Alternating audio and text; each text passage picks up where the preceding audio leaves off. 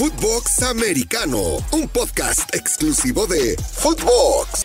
José Pablo, José Pedro, te pregunto, hay un tema que me está dejando sin dormir, que me tiene realmente preocupado, uno de mis grandes chiles e ídolos, Brock Purdy. ¿Brock Purdy es el quarterback con mayor hate en la historia de los Super Bowls? No, güey, no tienes ni puta idea.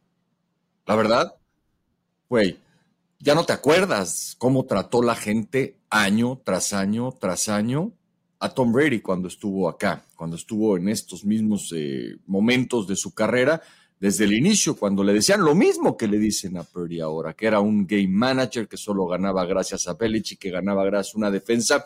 Esto no es ni el 5% de lo que Tom Brady tuvo que soportar, de lo que Tom Brady tuvo que resolver para convertirse en lo que es hoy, una enorme leyenda. Nada tiene que ver lo que está pasando con Brock Purdy.